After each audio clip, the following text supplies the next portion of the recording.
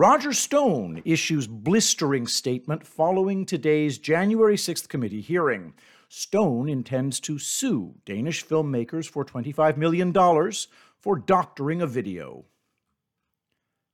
Longtime political operative and flamboyant personality Roger Stone has released a lengthy statement following today's January 6th committee hearing in Washington, D.C.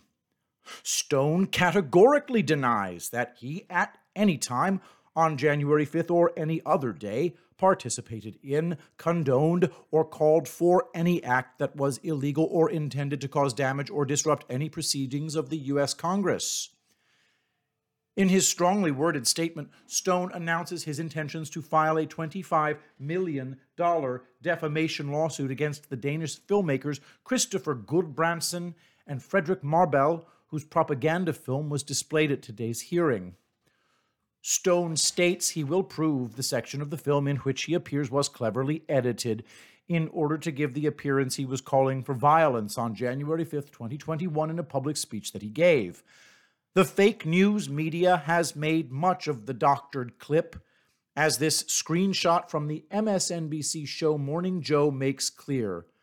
Quote, "Blank the voting, let's get right to the violence," Roger Stone says in documentary footage. Morning Joe, MSNBC. It's exceedingly strange that it took more than 2.5 years for this supposedly damning video footage to emerge, when the events in Washington on the days of January 5th and 6th, 2021 were among the most heavily recorded in history. As a personal aside, I was there on January 6th at the Ellipse before Trump gave his speech. Literally every person in the crowd was recording with their cameras. We're being asked to believe, after more than 21 months of scorched earth tactics by Donald Trump's enemies to come up with something, anything, to stop what is coming. Nobody found or had this explosive video footage until it was just recently discovered and brought to America by 2 filmmakers from Denmark. I'd be exceedingly skeptical about this video, and I look forward to seeing Stone make his case in court. Roger Stone's entire statement can be read below. Statement from Roger Stone in response to the January 6th committee, October 13th, 2022. Any claim or assertion that I knew about, either in advance about, participated in, or condoned any act by any person or group at or anywhere near the United States Capitol or anywhere in the District of Columbia, the United States, or planet Earth on January 6th or any other date that was either unlawful, illegal, or otherwise intended in any way to cause damage or disrupt any proceedings of Congress or any other governmental body is categorically false.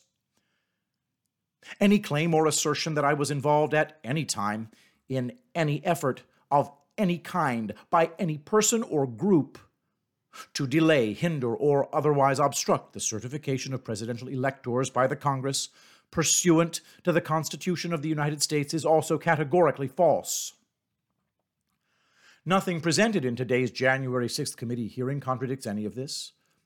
What we did see today was a continuation of the tactic of guilt by association. Just because I know someone or have met them does not constitute proof that I was aware of any impending criminal conspiracy. The committee today provided no evidence to the contrary. In one of the committee's previous hearings, Cassidy Hutchinson, a disgruntled former employee of President Donald Trump, not retained in the post-presidency despite seeking a position, claimed that Trump directed his chief of staff, Mark Meadows, to call both General Michael Flynn and me, purportedly to, quote, find out what would happen on January 6th. Hutchinson also claimed that Trump directed Meadows to make a similar call in order to be briefed on a purported meeting held in the Willard Hotel in a supposed war room. Hutchinson further testified that these alleged calls were in fact completed. These assertions were entirely false, as no such phone calls ever took place, nor was I in or aware of any war room in the Willard Hotel, as confirmed by 3 sources to the Washington Post. Nonetheless, Congresswoman Zoe Lofgren repeated Hutchinson's perjurious testimony again in today's hearing. The video shown by the January 6th committee today, who leaked it first to CNN and MSNBC, also produced by the Danish filmmakers, which claimed that I said that Donald Trump should declare victory even if he lost, in fact says that he should claim victory if the race for the president was up in the air. The exact same strategic political advice James A. Baker III gave George W. Bush in 2000 when that race was in dispute. This contradicts the January 6th committee claim that I advocated that Trump should claim victory regardless of the outcome of the race. My comments are constitutionally protected free speech as well as sound political and public relations strategy. I will also prove that their video, which the committee showed today, appears to show me advocating violence is a fabrication. How convenient that everyone in the video's mouths were obscured with masks. How interesting that the audio matches exactly an audio released by CNN a week ago, in which I cannot be seen at all, because it is my intention to bring a $25 million defamation lawsuit against the Danish filmmakers Christopher Guldbrandsen and Fredrik Marbell. This will be proven in subsequent litigation.